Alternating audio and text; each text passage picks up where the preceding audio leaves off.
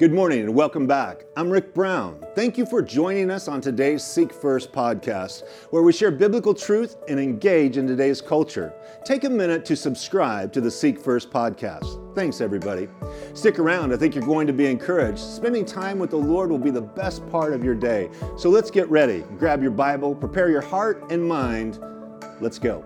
We're going to be turning to 1 Corinthians chapter 1 tonight. So if you have your own Bible, you want to go to 1 Corinthians chapter 1 for our message, The Church of Southern California. I thought oftentimes that, as we think about the different books of the Bible, each one of them have their own personality. And in the great theological books like Romans and Ephesians, Paul the Apostle spends the first part just mapping out who you are and all that God has done for you, and then he turns to the practical. But in 1st and 2nd Californians, which 1st and 2nd Corinthians really lines up very nicely with because they're the most messed up church in the New Testament, Paul just jumps right in. Like, we're not spending chapters to fix this. We're just going to jump in and help you guys out. Because the reality is that everything that's going on in Corinth, there's nothing new under the sun we experience today. And I jest about 1st and 2nd Californians, but it's really churches around the world that'll always struggle with these same things. Since there's nothing new under the sun for the last 2,000 years, all of the same issues are going on in people's lives in churches. And we're going to look at tonight, we also are going to have a baptism. We don't do signups, so we offer opportunity. If you've believed in Jesus and you want to follow the Lord in baptism, then this is your chance. And even if you didn't bring a change of clothes, since it is Southern California, you'll be fine. You can drip dry. It's all right. You can be baptized tonight. And it's also to warn you at the beginning of the message, because if I take a wrong step, back I go, and I'll be baptizing myself head first into the baptismal. But the reality is that when we look at God's church, we look at God's heart. No matter how messed up his bride is, no matter how much the struggle, Jesus never disowns his bride. You see, in this passage of scripture, we're going to look at God's mess, God's method, and God's minister before we turn to baptism and people following the Lord in that public demonstration of following Jesus. But I don't know about you, but life can just be messy. And unless you grew up somewhere isolated in a cottage with a white picket fence, life has probably been messy for you. You might come in here tonight on this Saturday night and you are personally messed up. And maybe you're here tonight and your marriage is messed up or your kids are messed up. Maybe things in your life relationally with your extended family are really messed up right now. But it also could be that you're coming from a church experience that's really messed up. I've been meeting people over the last couple of years that through messed up situations in their church, they've come here just to find a place to be healed and ministered to. Oftentimes people that are serving in various capacities and they're just worn out and they just want to come sit without somebody pulling on them. See, life is messy, but the beauty is when God ministers to that mess, he brings a message out of the mess. Because for each one of us, whatever our story is and our testimony, because life is very, very undulating, meaning times of peace, times of struggle, times of adversity, times of prosperity. We are all over the place in the human experience. It's not static. It's not like a flat line, just we would be robots if that was the case. But we're emotional creatures, we're emotional beings. And if you showed up here tonight and you are a hot mess, you feel like a dumpster fire, I want to welcome you, because that's what we should rename the church. Hot mess. The first church of the hot mess. Because so often when people are invited to church, as soon as they hear the word church and they're unchurched, they think a bunch of self-righteous, judgmental people. It's just an image that the devil wants to spread about the church. It's not true. Well, some churches it's true.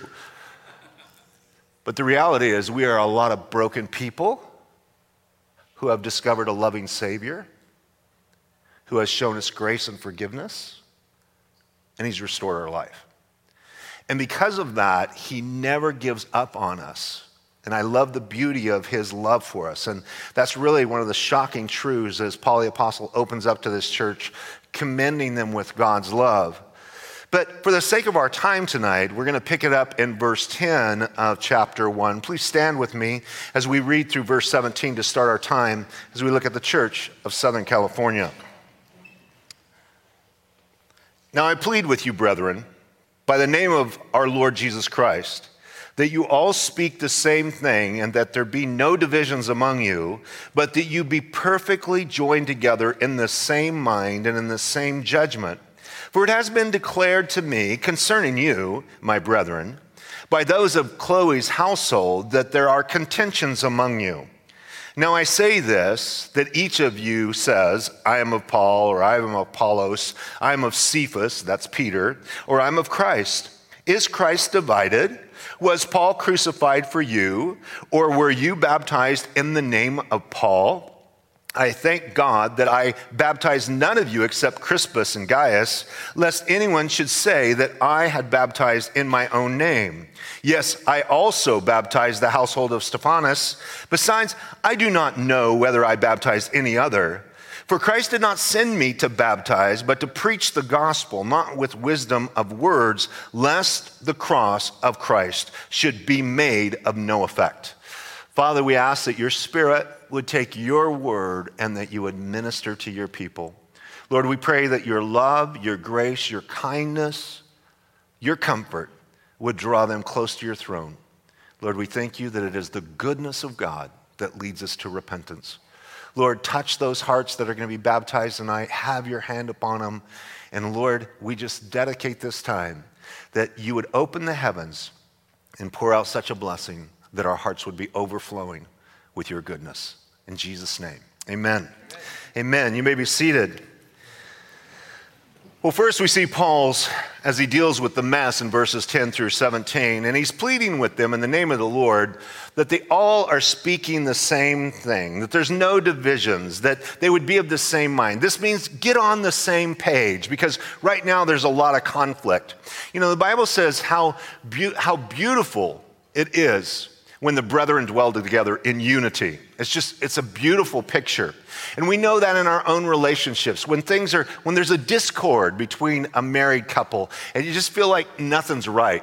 You ever get in that place in your conflict in your marriage and maybe go out the door with a sharp word over your shoulder, in the morning you're distracted with her, it's like this thing's nagging at you. You gotta get it right. Now some people can stretch that out for months. I've done counseling for a long time. For me, it's a hard thing. I gotta get it figured out by that day. You know what I mean? And sometimes I'm repentant. Sometimes I'm like, this is what I meant. I'm trying to work it out because I want the unity and the harmony within the relationship restored quickly, because it actually diminishes the quality of my daily life when I'm at odds. It also happens when I'm at odds with people. You ever been at odds with people and you're just laying awake at night thinking, going through the different conversation and scenarios in your mind, you got to talk to them tomorrow morning, and you're thinking, well, if I say it this way, no, that's not going to go good. And I say it this, no, that's going to, what about, you're going through all this stuff. Why are you working so hard in your mind? Because emotionally, you're actually wanting to restore something that's been broken, something that's been lost, something that's now out of sorts. The Bible says a soft answer turns away wrath. And so when you have a lot of Bible verses inside of you, you start working through the process. Okay, the Lord says this, and I should desire. The Bible says to endeavor to keep the unity of the bond of peace. The word endeavor in other passages in the scripture is translated persecute. It means to run hard after something, but usually it's used in a negative context to being ran hard after, to be harmed or hurt for your faith. But he says run after unity that way. Run after it aggressively and seek to restore it. And that's what Paul is doing, pleading with this group in this fractured, immature group of believers in the fellowship, because they're beginning to take up these factions. And I mean, think about it. There's some pretty heavy hitters that have ministered there at Corinth. If you went there and Peter, the apostle, is going to do a 6-week teaching here at the church, and you just soaked up Peter, the one that walked on the water, not for long, but he did. Peter, who chopped off the guy's eye. Peter, who took one foot out of his mouth just to put the other foot in. Oh, we want to hear from Peter. Invariably, when I ask people, who is your favorite New Testament Bible character? They always tell me, Peter. Why? Because he messes up so much, he comforts us all. That's why we like him, right? It's not me. I've only had one guy tell me Paul the Apostle. In all the years I've asked that question, everybody, it's always Peter. Why? Because people love to see flawed individuals that can still follow Jesus. That's because that's you and me, right? We're flawed individuals and we're comforted. If I share with a congregation, I've been a preacher for 32 years, if I share with a congregation a glowing story of a heroic witness or some accomplishment of faith this week, you know what? The church just doesn't seem to be very excited about it. When I tell them how bad I mess up somehow, they just rave and rave. That's my favorite message. Do you love to see your pastor fall on their face? Yes, we do. We like that. Why? Because you want to know that I struggle just like you do, which I do. So this common ground, but then Apollos, who is the orator extraordinaire of the New Testament. He was an eloquent man, mighty in the scriptures. He was amazing. Even when I hear Apollos described, I'm like, I want to go hear Apollos preach. So Peter's preaching, he's a fisherman. Apollos is an amazing orator, the power of Paul the Apostle. And then there are those who are super spiritual and they're not going to give their affection to any man. They're like, I only follow Jesus. I'm super spiritual. These guys come and go. Don't look at this as, oh, that's the group I'm in. Like, okay, I'm just following. No. They're not even giving the other guys their due respect because in their immaturity, they think it's right just to tear down each and every preacher. I just follow Jesus. So in every faction, they have made a way, and Chloe is the tattletale. Chloe's household sent a message to Paul and said, they're just biting and devouring and chewing each other up. Paul, please fix things. It's a mess. You ever coming home and having the kids fight and the wife's waiting at the door? Now, this is a challenge for men. You work hard all day, you come home, and the wife's had it with the kids. It's a mess. And she's like, Tag, you're it, take over, go fix them. They've been at each other's throats. Please go bring harmony. And so Paul the Apostle, as a father, wants to speak to this issue, and they had made the issue over who got baptized by who.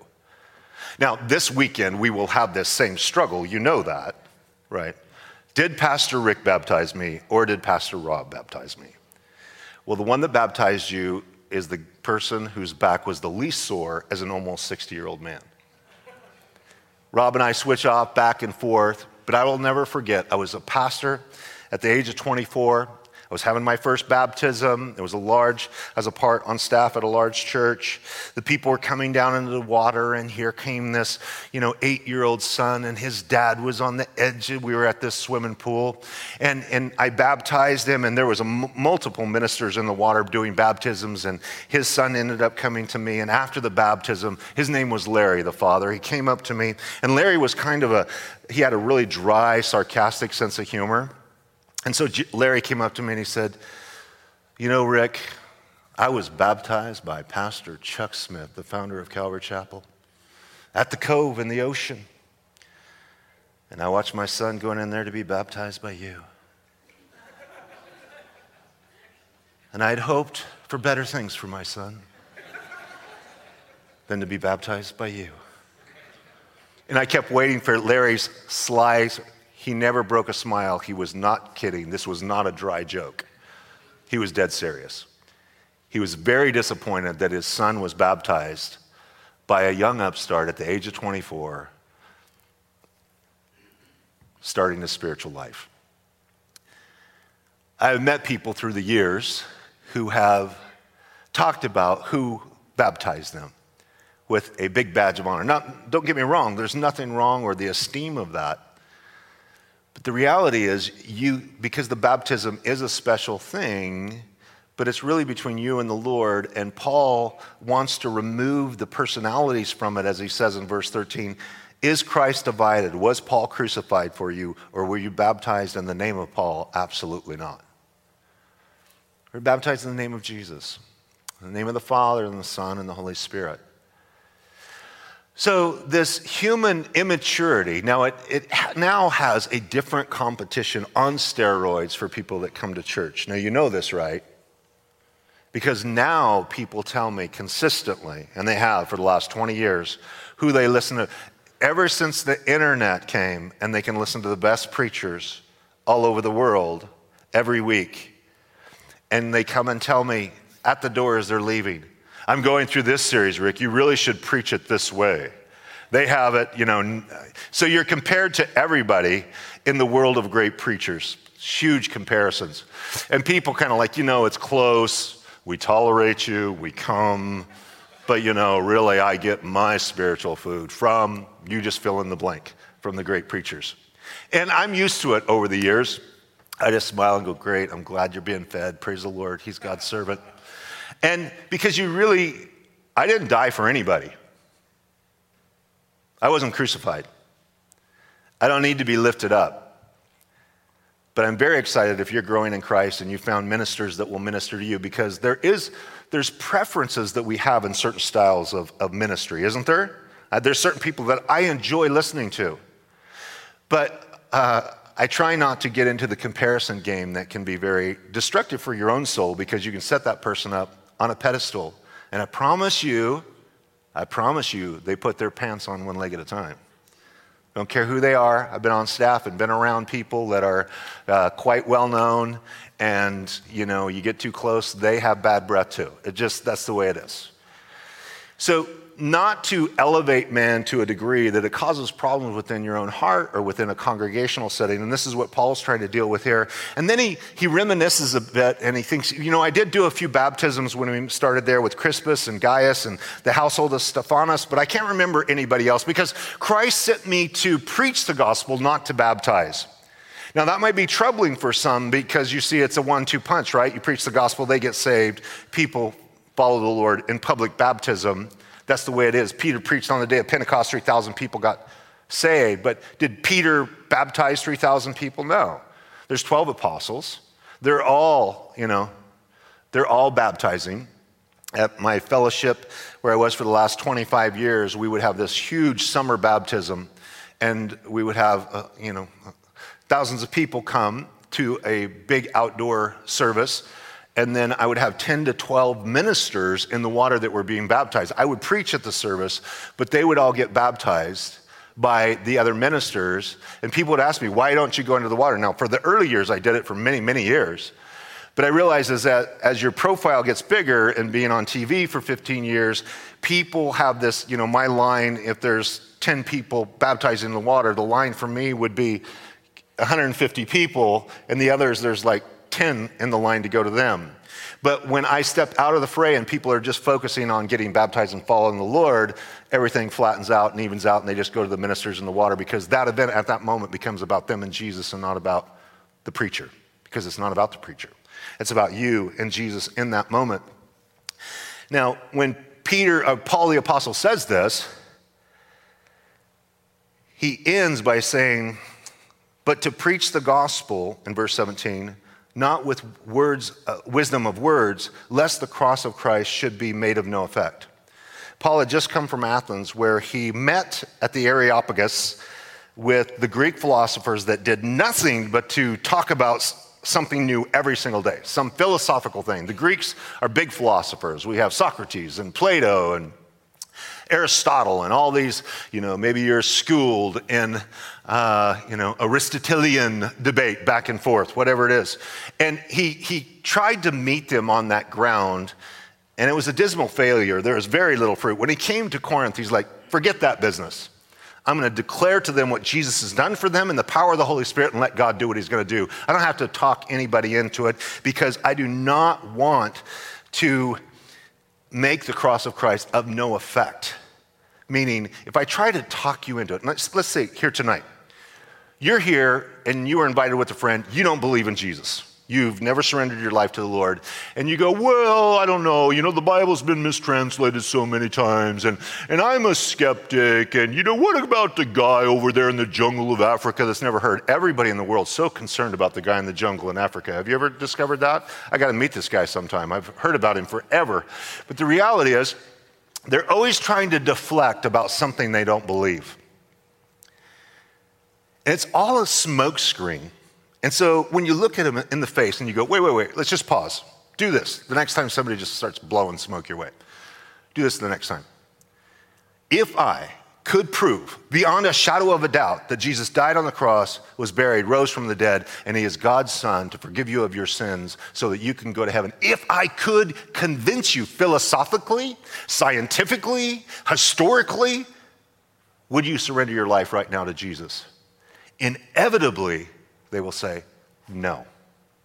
Why? Because all along is an issue of the heart and the will. They don't want to give up their sin, bottom line. So you got to deflect a lot and give a lot of smoke screens of deflecting so you sound somewhat intellectual. But it's really bogus. At your core, you do not want to give your will up for his will. And you know innately to follow Jesus, your life's got to change. So you just bring him to that point. And Paul the Apostle said, hey, I'm not going to bring the philosophy, though there is wisdom and a philosophical way to approach things. I mean, that is a tool available, but Paul here is going to be very direct. Then he talks about his method, and he contrasts the ministry to the Jews and what they're looking for, and the ministry to the Greeks and what they're looking for. He says in verse 18, for the message of the cross is foolishness to those who are perishing, but to us who are being saved, it is the power of God. Have you discovered from unsaved people how foolish they think the Christian life is, and how foolish you are for having a Bible, and how foolish you are for reading it, and how foolish you are for going to church on a Saturday night? Makes no sense to them. But for us who are saved, it's the power of God. Jesus is our Savior. He is the hope of our life. He has changed our life. We went from darkness to light, under the power of Satan to the power of God. He's changed us, and therefore we are here. In verse 19, for it is written, I will destroy the wisdom of the wise and bring to nothing the understanding of the prudent. Where is the wise? Where is the scribe? Where is the disputer of this age? Paul's challenging those who would step up. Has not God made foolish the wisdom of this world? For since in the wisdom of God, the world through wisdom did not know God, it pleased God through the foolishness of the message preached to save those who believe. And this is a mind-blowing thing. People through philosophical wisdom, through Aristotle, Socrates, Plato, trying to find their way in a wise way to God, could never find the door. They could never get through the door. But it was a block in their intellectualism. As I've met many people, as long as they have a degree, somehow they think their college degree has made them smarter than God, and they don't need God. So God said, you know what? We're going to turn this thing on its head. Since they could not find me through wisdom, you know what I'm going to do? I'm going to take this message of simply preaching a message, a fact, a spiritual set of facts declared to human hearts, and this is the way, he calls it, the foolishness of the message preached. Notice the message is not foolishness. It is the foolishness of the message preached, this exchange of a message through declaration as we are doing it here, even tonight, to those who believe. So he's not encouraging foolish preaching. He's declaring that I'm not trying to talk you into something here tonight. I'm going to declare to you the spiritual facts of what God has done for you. And that's a very different set, or I should say, a different approach to a human heart. Because it's really hard to argue with just a simple statement in the sense of, well, I guess you can argue with it, but that God loves you and Jesus died for your sins and rose from the dead and you can be saved through him, right? That's a spiritual declaration of a fact. It doesn't matter if you're young or you're old or you're a bad sinner or you're a good sinner, you're an old sinner, you're a young sinner. Isn't it funny that every age and every amount of sin accomplished in people's lives has an effect? I share with a 14-year-old, hey, Jesus loves you. You need to follow Jesus. You know what? I want to sow my wild oats first and then come to Jesus. I want to go work on a testimony. I haven't sinned enough yet for Jesus to save me. This is the way teenagers talk to me, right? And it's like, you know, I got it. And in my own mind, I had that same rationale because I heard the gospel at the age of 13. And I'm like, I think I'll get saved at 13. I thought, like when I'm really old, like you're almost dead at 30. That was my mindset at 13. Like 30, you're just like, you might as well give your life to Jesus because there's nothing left after 30 from my mindset. But then you'll meet somebody and they're 85. You can't teach an old dog new tricks. No, I've done my own thing all these years. They go through this whole process. And it's like, oh, the young says he wants to work on his testimony. The old says, oh, I can't change at this age. And then you have the good sinner, who's actually the hardest to convince that they need Jesus, because I'm a nice person. I pay my taxes. I give blood once a month at the Red Cross. And you're calling me a sinner, that I need Jesus' forgiveness? I think heaven is filled with nice people like me from my neighborhood. You're like, no, you're lost. You're really sweet. But you're lost and still going to spend eternity without God unless you surrender your life to him. How dare you, young man? They're the hardest in the world. Good people are the hardest. Like, give me a prostitute or a drug dealer. Are you a sinner? Oh, yeah, man. You bet. I'm in. Those are the people that you share Jesus with, and they go, I'm too bad. I'm too bad a sinner. I can't come to your church. The roof will fall in. There's going to be this great big crater. I said, if that's true, I know the people in this church, this place would look like Hiroshima went off because of the sin. I mean, some of you were very accomplished in your past lives in sin, but it's not true. Have you noticed, though, there's this caveat of, I was too bad, I'm too good, I'm too young, I'm too old.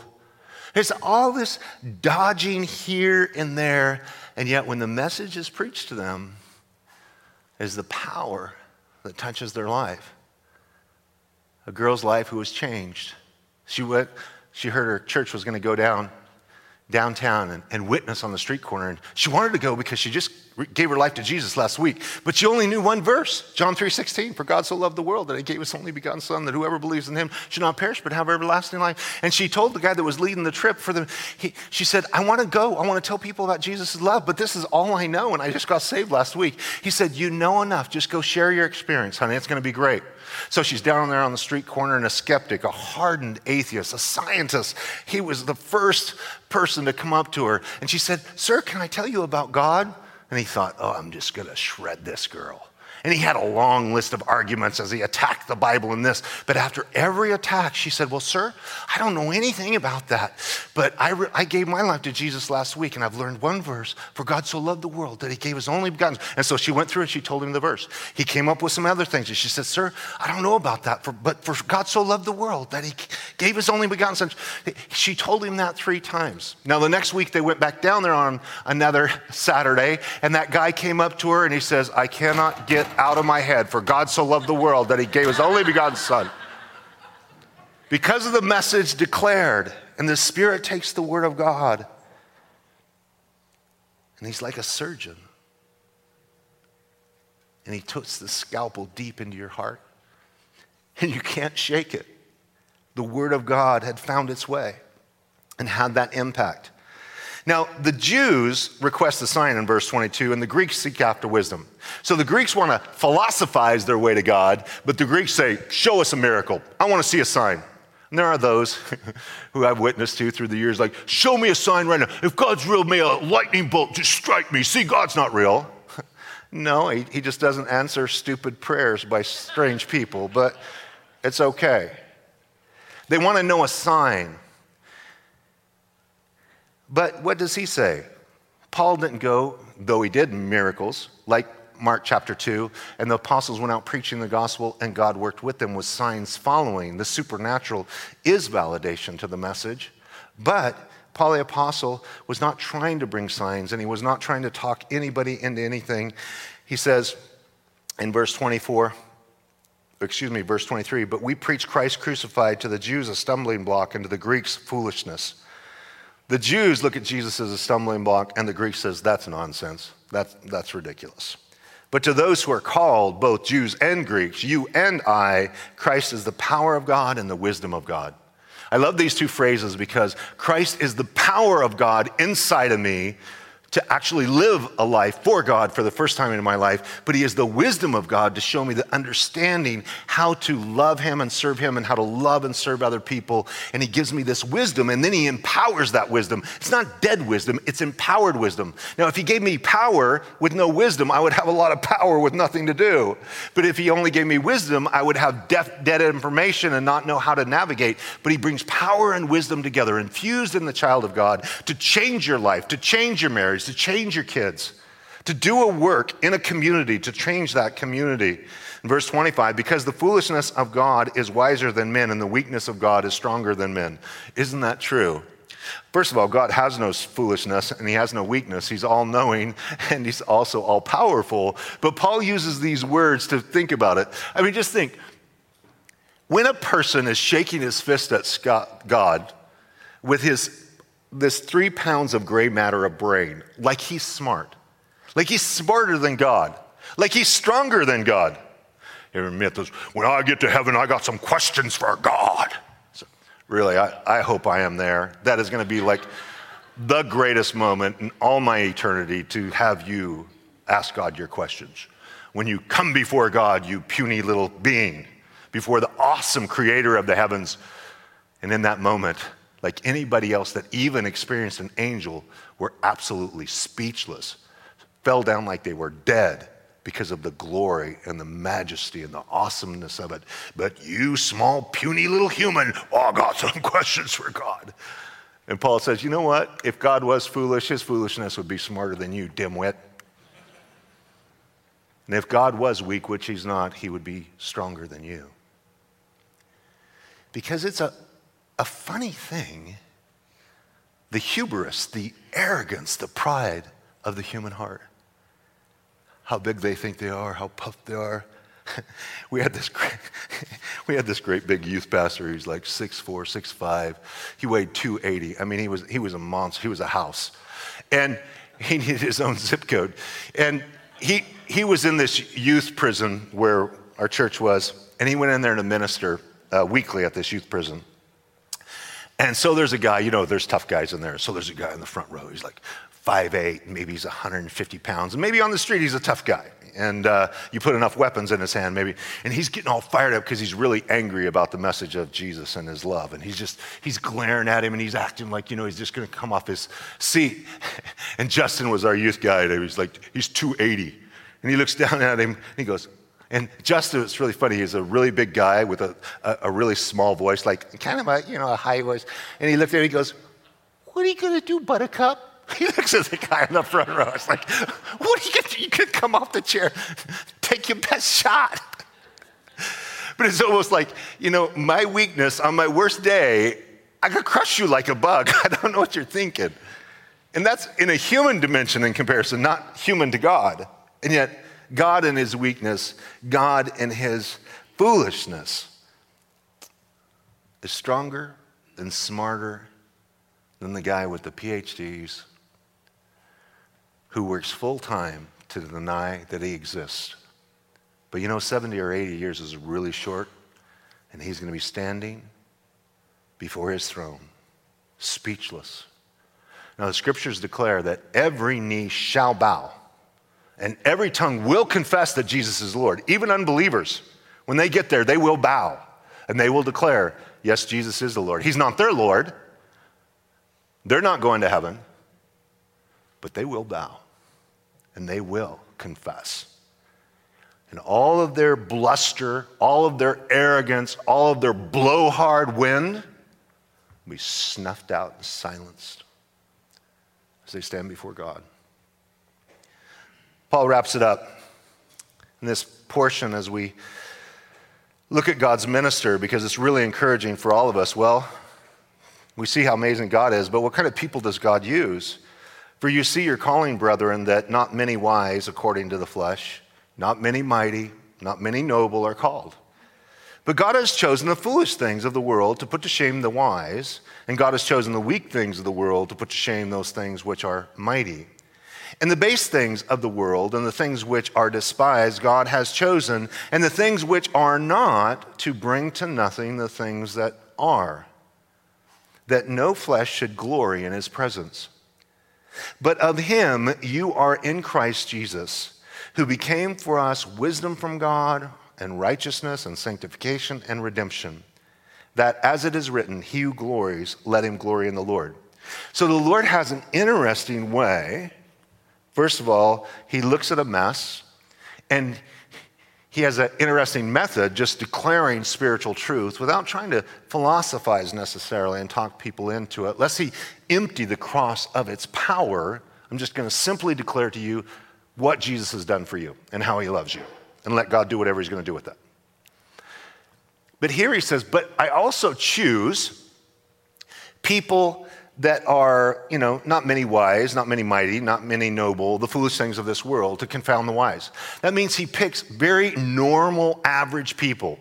Now, in our strategy to how to reach the world for Jesus, we would think, if this movie star could get saved, he would have such influence. If this athlete would get saved, he would have such influence. If this billionaire would get saved, he would have such influence. And we're always strategically in our mind thinking, if we could only have the who's who do God's work, wow, then the church would be cool and hip and everybody would want to be a part of it.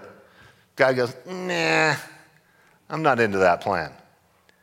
Because twice he says here, no flesh is going to glory in my presence, because the person that's the big dog on the street, if he had this effect, everybody would say it was because of him. But when God picks average, ordinary guys like me and you to do the job, we go, wow, we know that's God. Praise God. Because if God can use her, God can use him, then obviously God can use anybody, because I know them. It's a very freeing thing, because you see, the reality is that for you and me, we don't have to be something special for God to use us, because to God, we are special. Now, the world might not have any merit or respect for us, but God can bring that. All the way through the Bible, the Lord picks these guys that are on the fringe to do amazing things. Gideon is hiding from the Midianites in a wine press. Now, a wine press is designed to crush grapes, but he's in there threshing grain. Now, grain should be threshed up on a hill where there's a breeze to take away the chaff, but he's down in this place where there's no breeze. He's trying to get enough bread for his, family, so to speak. He's threshing grain. And the angel shows up and says, "Hey, mighty man of valor." He's like, I think you got the wrong guy. That's not me. He said, I'm the least in my clan. I'm the least in my family. I'm in the least of my tribe. And you're an angel of the Lord. Heaven gave you the wrong address. Don't come ask me. I'm nobody. The angel says, you are to God. And he uses Gideon in the most amazing way. And he uses this principle all the way through the Gideon story. First with the leader, Gideon, who's from his own estimate is like nobody. Like, you should choose somebody else. And how often I've thought that in ministry. I see some people that are around me really gifted. I'm like, Lord, I'll just move. They just can do it, right? I'm going to step back and let somebody that actually has skills and gifts do this. And the Lord's like, no, because when I use you, it's kind of comical. Everybody goes, wow, that was God. Right? You're my poster child for, if I can do this through Rick, I can do it through anybody, and you want to take that away. Okay. But Gideon in his story, he finally gathers, he gets the courage, they blow the trumpet, 22,000 people show up. Now, we find out there's 140,000 Midianites. So 22,000 to 140, that's not good odds, right? It's not good odds. And then the Lord says, hey, Gideon, tell everybody that's afraid to go home. Hey, anybody, he's thinking to himself, these are Israelites, these are men. Nobody's going to be afraid. Hey, everybody that's afraid, go home. Now, there was 32,000 that showed up, not 22,000, 32,000. So 22,000 go home. Only 10,000 are left. 22,000 were afraid. They went home to mama. Then he goes, you got too many. 10,000, 114,000, odds, 1 to 14, still. No, if you win with 10,000, you guys will push out your chest and say, we did it. No, I want the glory in this battle. So go down to the water, and everybody that brings the water to their mouth and they lick it like a dog, I want those guys. I want the dog lappers. I want the unusual, odd people. The people that just put their face in the water, I don't want them. No, don't want them. So 300 out of the 10,000, he goes, yeah, that's the ones. We're going to win this battle with the dog lappers. And they had an amazing victory. And who got all the glory? God did.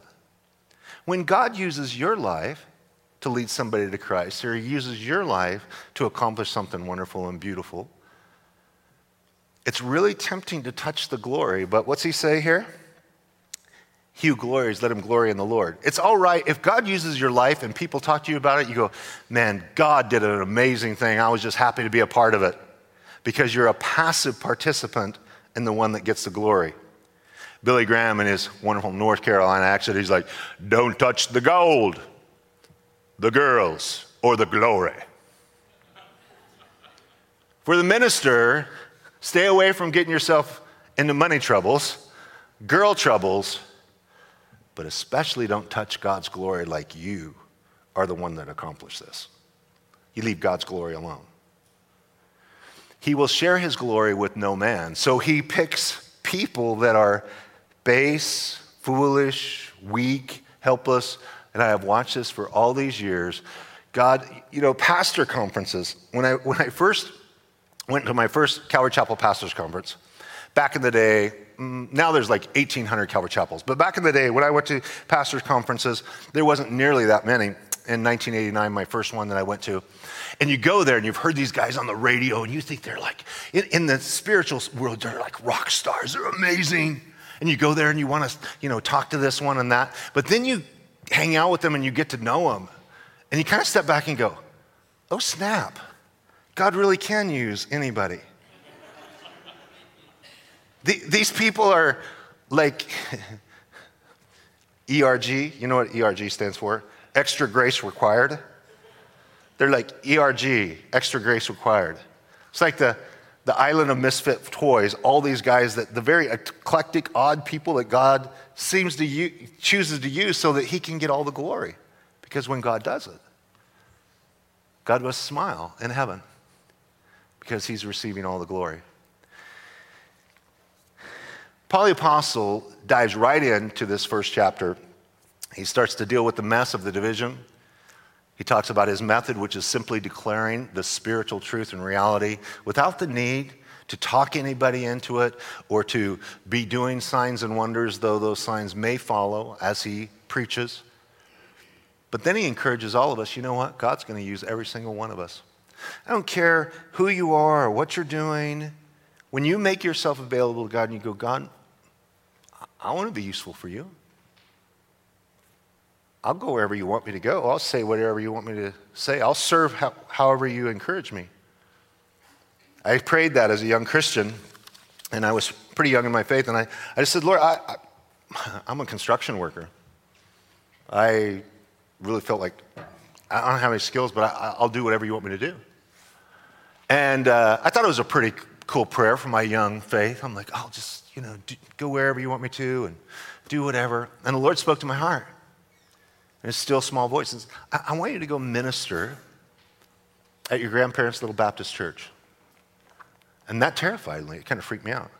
And I'm like, well, I prayed the prayer. I wasn't sure about actually doing something. And so I went, and they had an interim pastor, and I knocked on his house because he wasn't at the church and said, hey, I just want, the Lord laid on my heart, if there's ever a time that I can, share my testimony, or is there some need at the church that I can help with? And I'm just here making myself available. And he was a very elderly guy as the interim preacher. He's about, almost 80 years old. And he goes, yes, young man. He took down my name and phone number. And I didn't hear anything for about 3 months. And then I get a call from the new minister, and he goes, hey, the former pastor said this, and we have this youth conference, and I want you to come share your testimony with 100 kids from across the state. I was totally terrified, because I'm like, now it's cool to say nice prayers and say I said them and then go on your merry way. It's another thing when the Lord says, no, go do it. And I did it, and people got saved. These teenagers got saved. It's the first time I ever spoke in front of people about my faith. See, it doesn't matter who we are. Through all that process, God got the glory. And he wants to use you so that he can get the glory. And when we hold back our love and service from being ordinary people, we're robbing him of his glory, because he deserves the glory for changing my life. Now we're going to turn, the worship team is going to come up, and we're going to worship. And we don't know if there's anybody here getting baptized tonight? Raise your hand if you're going to get baptized. All right. Got a few. Right on. Okay. Worship team's going to come. They're going to start worshiping and singing. And I'm going to go over here and take my shoes off on the side stage. You're going to go right up this ramp and come up there, and you'll be coming down here, and we'll pray for you. And so just make your way there. And if you have to change, go to the bathroom real quick and change your clothes. And try not to change right here and get naked in front of everybody. But, if you're already got your shorts on, whatever you're going to do, head right over here and let's worship the Lord. Let's pray the Lord prepares our heart. Father, we thank you for your incredible grace. Lord, we thank you for your incredible love that touches each one of us in such a way that in our lost, empty, lonely, broken hearts, you're the only remedy, Lord. You're the only answer. You are truly our Redeemer. Lord, that you would rescue us and then use us. Lord, I pray for those hearts that are here and maybe they didn't plan on getting baptized tonight, but Jesus, you touched their hearts and you're speaking to them right now, like tonight's the night for them. Lord, maybe they've been following you for years, but they've never just taken that step of public baptism. Lord, I pray that you would just draw them to yourself right now, that they would follow you and identify with your death, burial, and resurrection. I ask it in Jesus' name. Amen. All right, make your way over here. And I want to encourage anybody, even if you didn't plan on getting baptized, this is an opportunity for you to do so.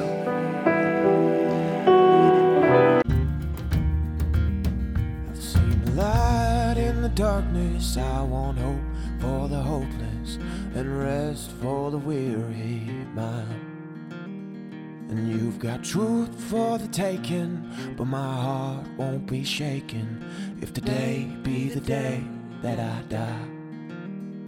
Whoa, whoa, whoa, whoa. And I won't worry about tomorrow or fear in times of trouble. I keep my heart seeking you. I will keep my heart seeking you.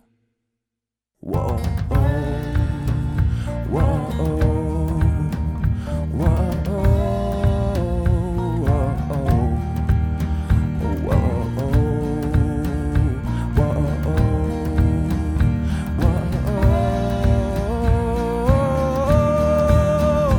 when that day draws near, when my darkest fear, I will keep my heart seeking you. And when your kingdom comes and your will is done, I will keep my heart seeking you. Whoa, whoa, whoa, whoa,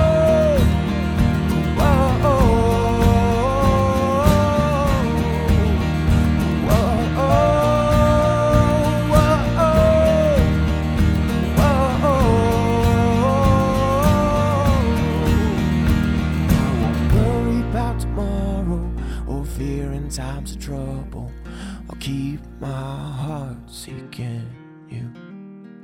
I will keep my heart seeking